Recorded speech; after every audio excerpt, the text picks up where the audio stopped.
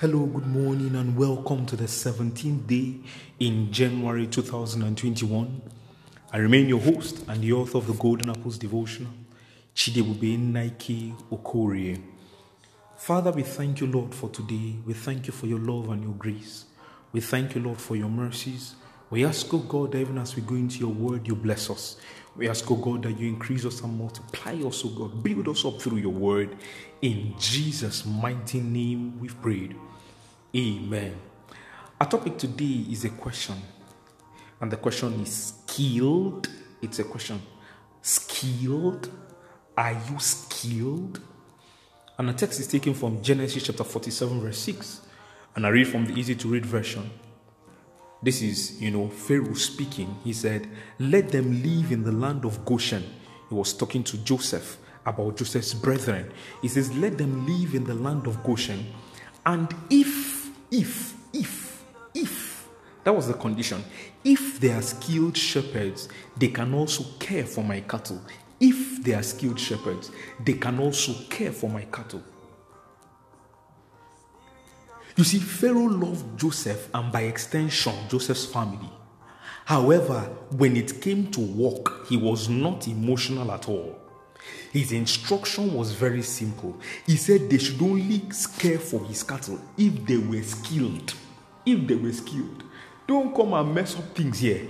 If they are skilled, let them care for my cattle. You see, we need to stop expecting people, be it our family, be it our friends, be it our colleagues, be it our, friends in school or whatever.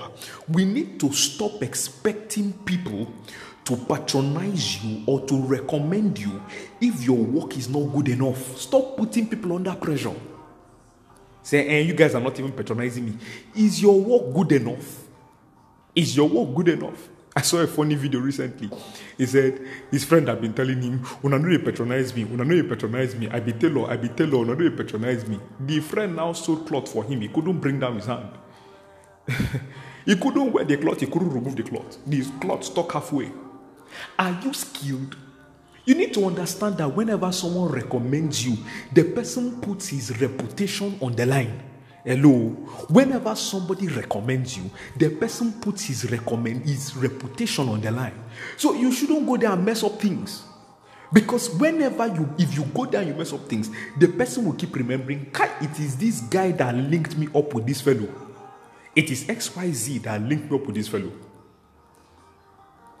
Recently, someone was asking, for a food vendor. And I know a friend that cooks well. I tell you the truth, the whole truth and nothing but the truth. If I knew that my friend's food was not good, I would not recommend her. There is no emotion when it comes to work. You're not emotional about work. You cannot be emotional about work.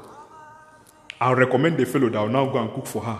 And then she won't be able to go to work for 3 days because she's purging. No, I can't do such now. Because I won't want someone to also recommend someone like that to me. So we need to step up our game in whatever we are doing. The Bible says, whatever your hands find to do, do it with all your might. See that way man, diligent in his business, he shall stand before kings. So Joseph's brothers had the opportunity to care for Pharaoh's, cattle because they were skilled in their work. They were skilled in their work. They were skilled in their work. We usually tell people, share the Golden Apples Devotional. If I knew that what I was asking people to share was not something tangible, it did not have quality, it did not have light and life, I won't put pressure on people to share it. But in this case, you are putting no pressure. People are sharing it on their own because they are getting blessed.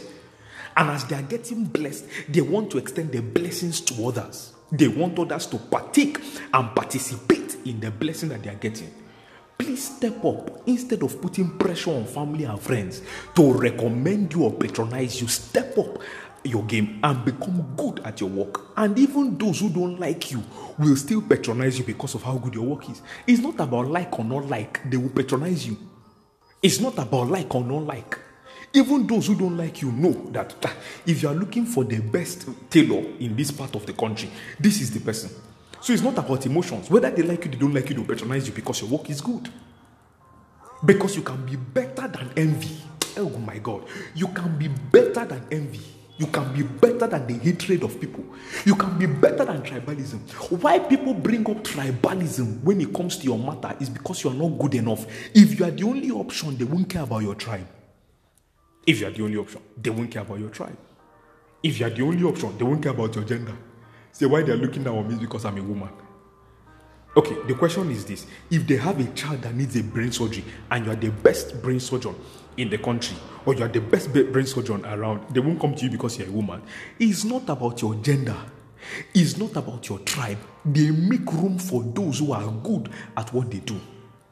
Life makes room. The Bible says the gift of a man, but not as raw material, as finished product, maketh room for him and places him before kings. That's why I pray for you today that the grace to be diligent and skilled in your work will be released upon you in the mighty name of Jesus. And you shall prosper and excel in all that you do. Go forth and prosper. In Jesus' mighty name we've prayed. Amen. God bless you.